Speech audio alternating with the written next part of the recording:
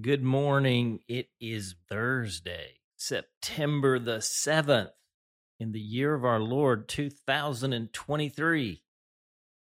I'm JD Walt, and this is your wake up call. Let's begin in consecration today. Just kind of get those words, holiness unto the Lord, in your mind's eye. That's what consecration is. Presenting ourselves to Jesus. It's inviting Him to become our holiness. Wake up, sleeper. Rise from the dead, and Christ will shine on you. Jesus, I belong to you. I lift up my heart to you. I set my mind on you. I fix my eyes on you. I offer my body to you as a living sacrifice. Jesus, we belong to you. And we're praying in the name of the Father and the Son and the Holy Spirit. Amen. Today's entry is entitled, How the Church Becomes the Church Again. Our text is Acts chapter 4, verses 23 to 31. Hear now the word of the Lord. On their release, Peter and John went back to their own people and reported all that the chief priests and the elders had said to them. When they heard this, they raised their voices together in prayer to God. Sovereign Lord, they said, you made the heavens and the earth and the sea and everything in them. You spoke by the Holy Spirit through the mouth of your servant, our father David. Why do the nations rage and the peoples plot in vain? The kings of the earth rise up and the rulers band together against the Lord and against his anointed one. Indeed, Herod and Pontius Pilate met together with the Gentiles and the people of Israel in this city to conspire against your holy servant Jesus, whom you anointed. They did what your power and will had decided beforehand should happen. Now, Lord, consider their threats and enable your servants to speak your word with great boldness. Stretch out your hand to heal and perform signs and wonders through the name of your holy servant Jesus. After they prayed, the place where they were meeting was shaken, and they were all filled with the Holy Spirit and spoke the word of God boldly. The word of the Lord. Now consider this. There's a new kid on the block now, a character we have never known in all of the story of God. The new actor has a name, the church. Let's remember our working definition of the church: the presence of Jesus in the people of God for the sake of the world. On their release, Peter and John went back to their own people and reported all that the chief priests and the elders had said to them. I want us to notice how the church responded to Peter and John and their reporting on how they had been handled by the religious establishment, aka the temple, aka the Sanhedrin. You remember the executive session. When they heard this, from Scripture, it says, when they heard this, they got angry. They empathized and consoled Peter and John. They pouted. They established a task force and set up a series of meetings. They started plotting about how to solve the problem. They hired a consultant. They called an executive session. No, no, no, no, no, no, and no. Behold, what they did do. When they heard this, they raised their voices together in prayer to God. There's a saying I heard many years ago when I first began in ministry. While I have not always heeded it, I have never forgotten it. You can do more than pray after you have prayed, but you will never do more than pray until you have prayed. As we began our work with Seedbed, we reframed that saying into a new one.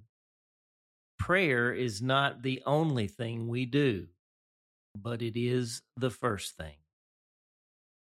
We see this powerfully at work in the early days of the church. When they heard this, they raised their voices together in prayer to God. Prayer was not the only thing they did, but it was the first thing, because they knew they could do more than pray after they prayed, but they knew they would never do more than pray until they had prayed. Let's go back to chapter 1 and remember what preceded the day of Pentecost. Acts 1:14. They all joined together constantly in prayer, along with the women and Mary, the mother of Jesus, and with his brothers. Prayer was not just something these early Christians did, it was who they were. Look at how Luke describes them following the day of Pentecost. Acts 2:42. They devoted themselves to the apostles' teaching and to fellowship, to the breaking of bread, and to prayer. Prayer was not the only thing they did, but it was the first thing. Because they knew they could do more than pray after they prayed, but they knew they would do nothing more than pray until they prayed. I've been having a disturbing thought of late. It is this. What if the house of God, i.e., what we think of as the church, is only actually the house of God to the extent it is a house of prayer? Remember this? Jesus entered the temple courts and drove out all who were buying and selling there. He overturned the tables of the money changers and the benches of those selling doves. It is written, he said to them, my house will be called a house of prayer, but you are making it a den of robbers. Matthew 21:12 and 13. Consider what happened to the place formerly known as the house of God, aka the temple. Now, let me ask again, what if the house of God, what we think of as the church, is only actually the house of God or the church to the extent it is a house of prayer? What if, to the extent we are not a house of prayer, we are actually a den of robbers? What if the church could become the church again? What if it is as simple as reclaiming our identity as a house of prayer? How might that begin with you and me? The prayer of transformation. Lord Jesus, I am your witness. I receive your righteousness and release my sinfulness. I receive your wholeness and release my brokenness. I receive your fullness and release my emptiness. I receive your peace and release my anxiety. I receive your joy and release my despair. I receive your healing and release my sickness. I receive your love and release my selfishness. I receive your faith and release my prayerlessness. Come, Holy Spirit, transform my heart, mind, soul, and strength so that my consecration becomes your demonstration, that our lives become your sanctuary. For the glory of God our Father. Amen. And the question, so what if my what ifs are on point? What are the implications? What might repentance look like? How might I own responsibility? What would it take to become a house of prayer again? And for our hymn today, we're going to sing the old favorite hymn, Sweet Hour of Prayer. It's hymn number 440 in our seedbed hymnal, our Great Redeemer's Praise. Certainly, the hour does not the house of prayer make, but it would be a good start for many of our churches, wouldn't it? Right? Number 440, Sweet Hour of Prayer. I've not sung this song in a long time, and I wonder if you have either. We'll do it today. 440. Sweet hour of prayer, sweet hour of prayer that calls me from a world of care and bids me at my Father's throne make all my wants and wishes known. In seasons of distress and grief, my soul has often found relief and oft escape the tempter's snare by thy return, sweet hour of prayer. Sweet hour of prayer, sweet hour of prayer, the joys I feel, the bliss I share, of those whose anxious spirits burn with strong desires for thy return. With such I hasten to the place where God my Savior shows his face, and gladly take my station there and wait for thee, sweet hour of prayer. Sweet hour of prayer, sweet hour of prayer, thy wings shall my petition bear to him whose truth and faithfulness engage the waiting soul to bless. And since he bids me seek his face, believe his word and trust his grace, I'll cast on him my every care and wait for thee, sweet hour of prayer. Amen. I am being stirred by our journey through the Acts of the Apostles.